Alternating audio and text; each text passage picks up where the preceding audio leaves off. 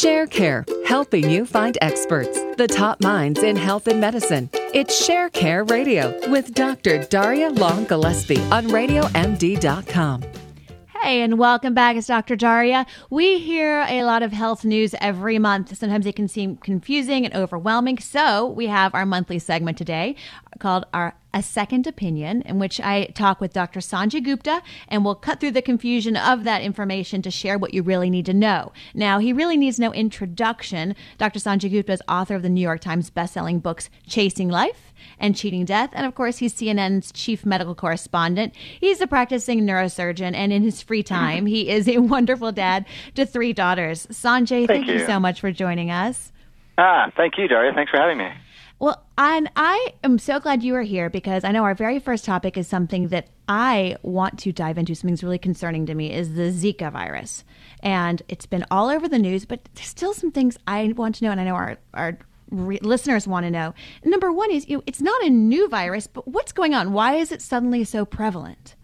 Yeah, it's kind of a really fascinating story. You're right. It's not a new virus. It's been around really since the late 40s. It was identified in primates and in the Zika forest of Uganda. That's where it got its name.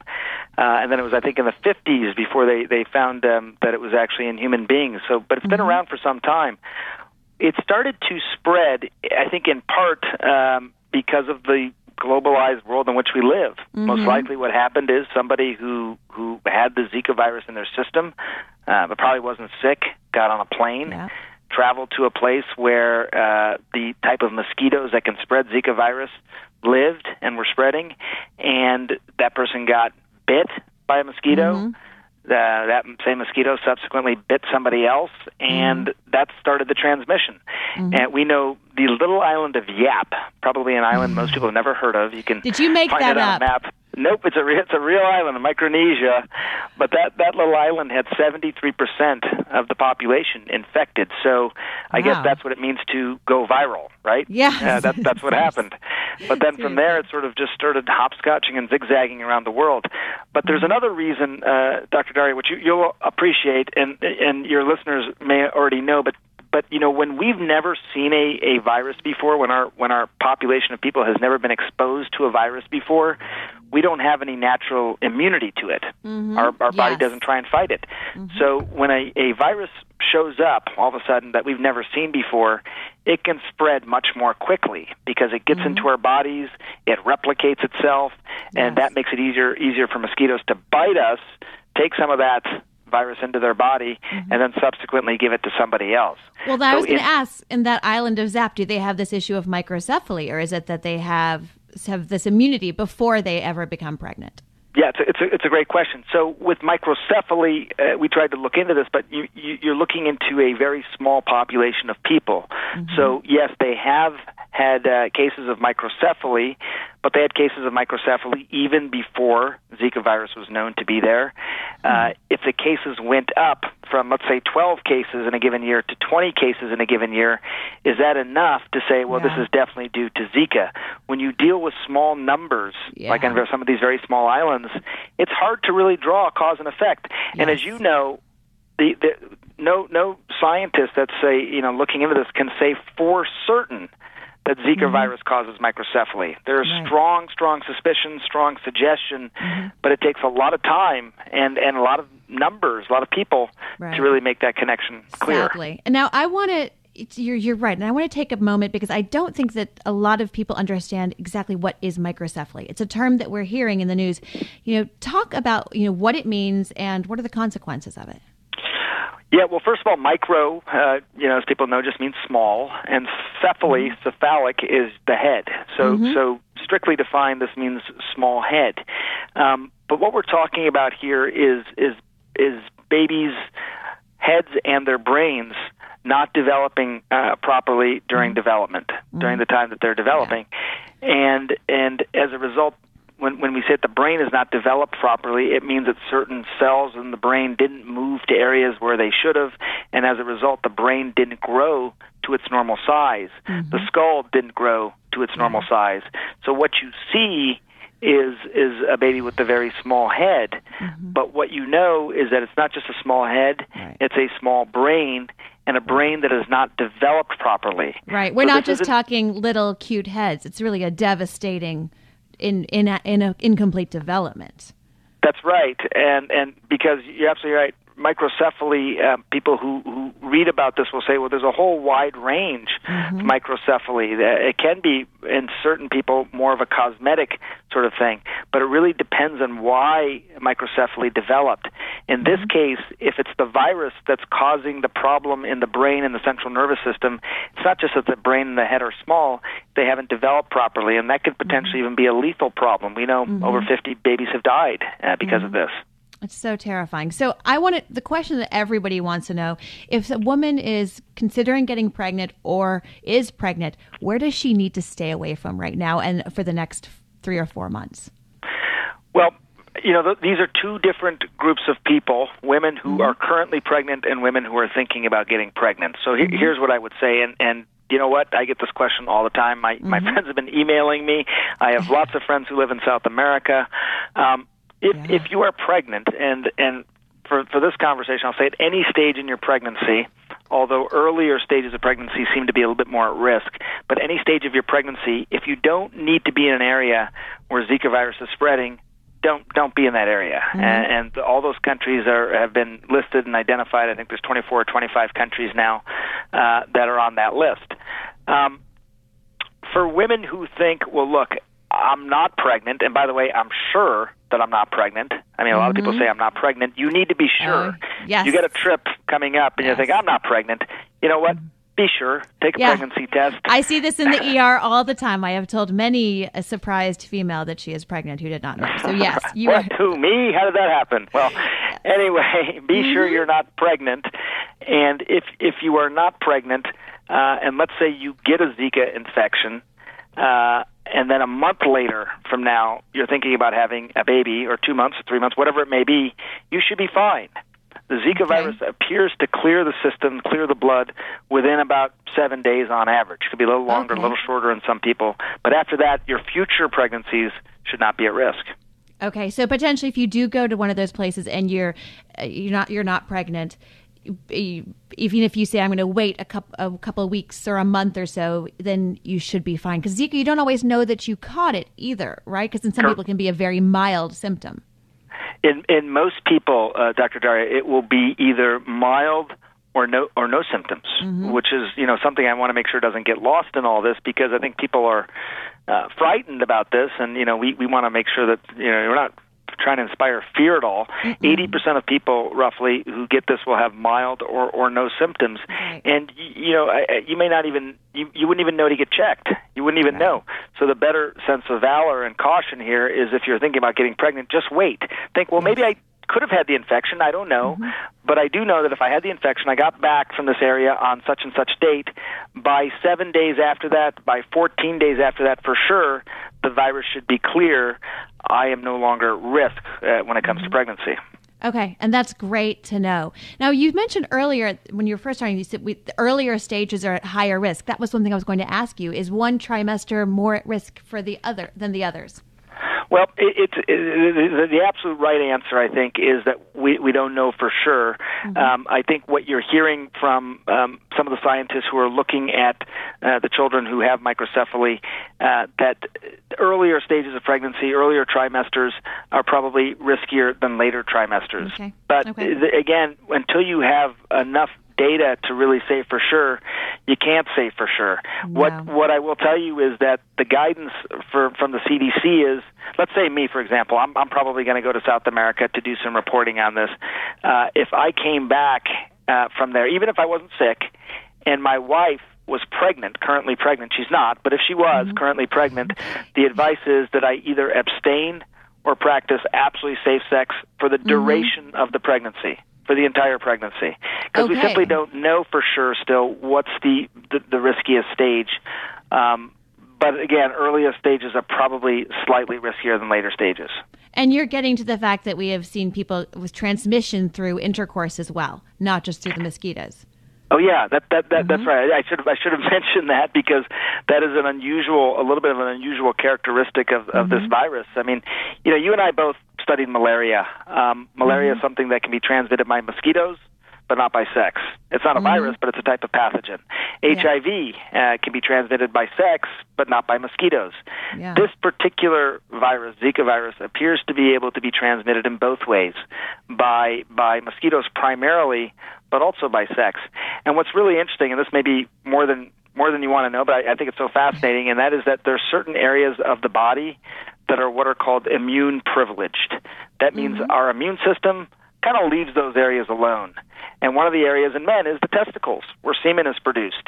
And probably the reason it's left alone is because you don't want your immune system attacking your future progeny building blocks. It would make it hard for men to have children. Yeah. But it also means that viruses can hang out there.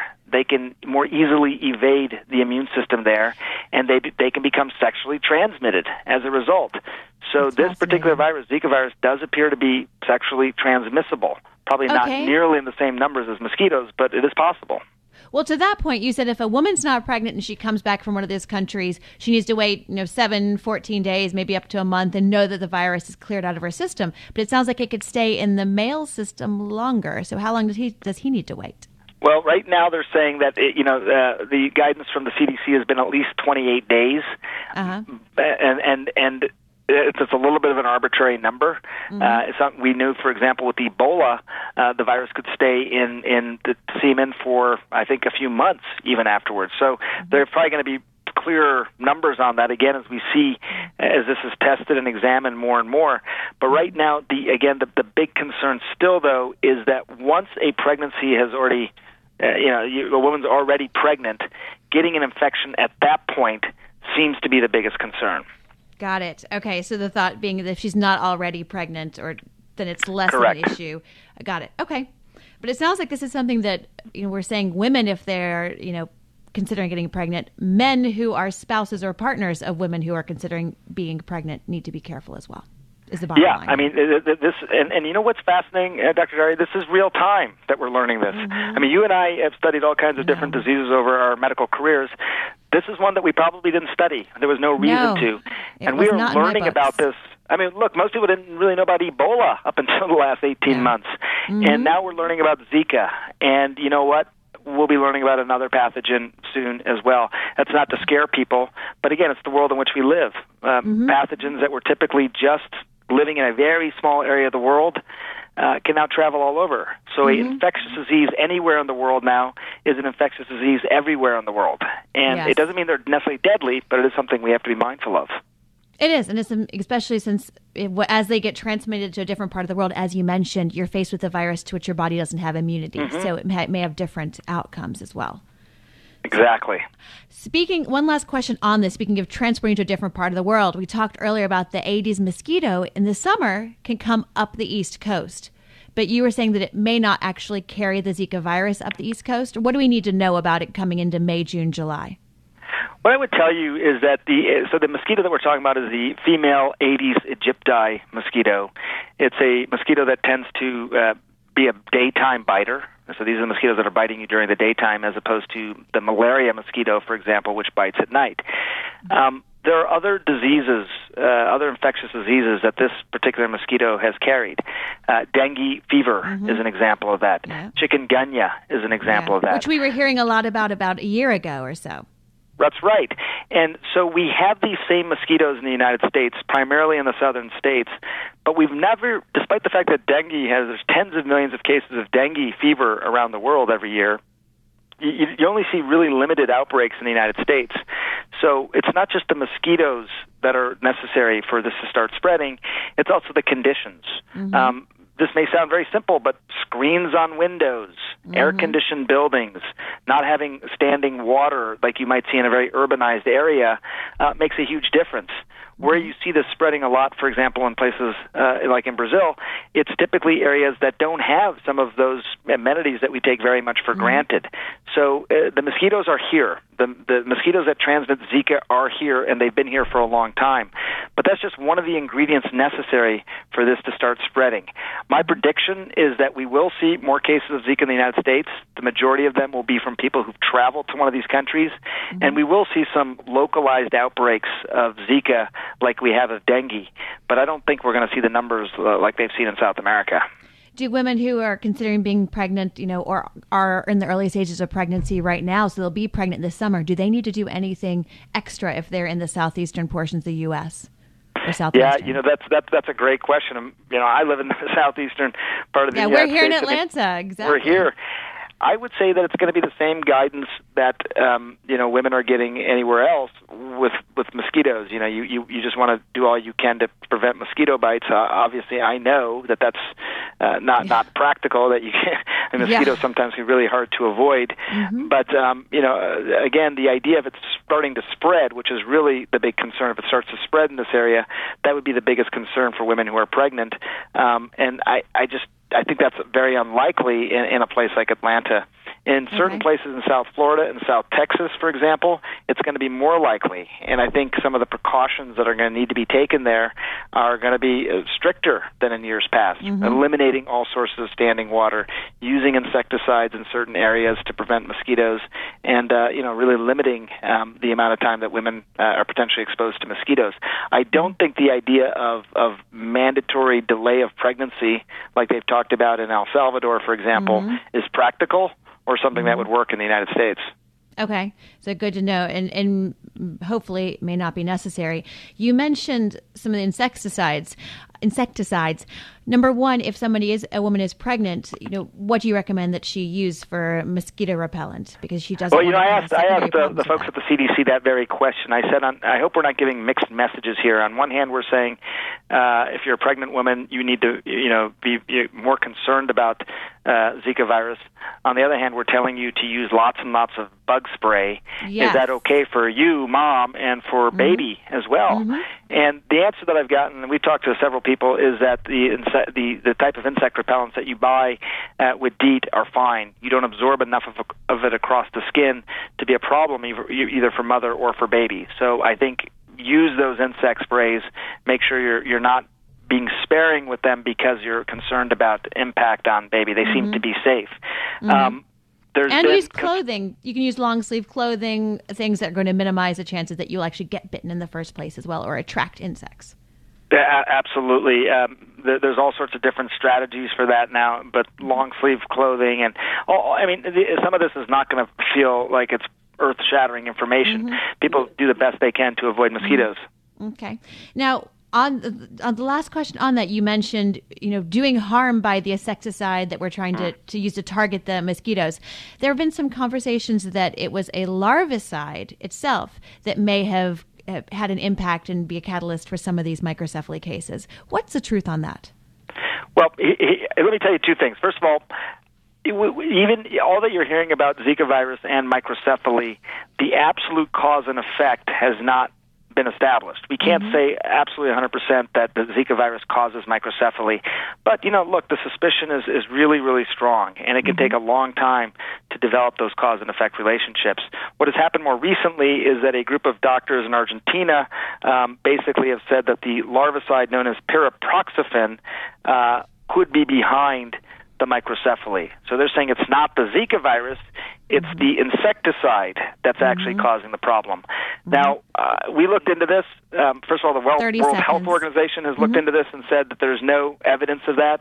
We know that in areas where they don't use this larvicide, there have still been an increase in microcephaly cases, and there's really no evidence that this insecticide is causing these problems. But, look, we've seen it over and over again. When there's a vacuum of information, sometimes bad information will fill that vacuum. Right now, use the insecticides. It's one of your best bets. All right. Dr. Sanjay Gupta, thank you so much. Thanks for clearing that up for us. We will all try to keep safer. Remember, all of our listeners, you can follow Dr. Gupta on Facebook at facebook.com/Dr. Sanjay Gupta, Twitter at Dr. Sanjay Gupta, or order his books, Chasing Life, Cheating Death, and Monday Morning on Amazon. Don't forget, listen to us tweet us at ShareCare Inc. or meet at Dr. Daria. Thanks for listening to ShareCare Radio on Radio MD. We'll talk to you next week, and stay well.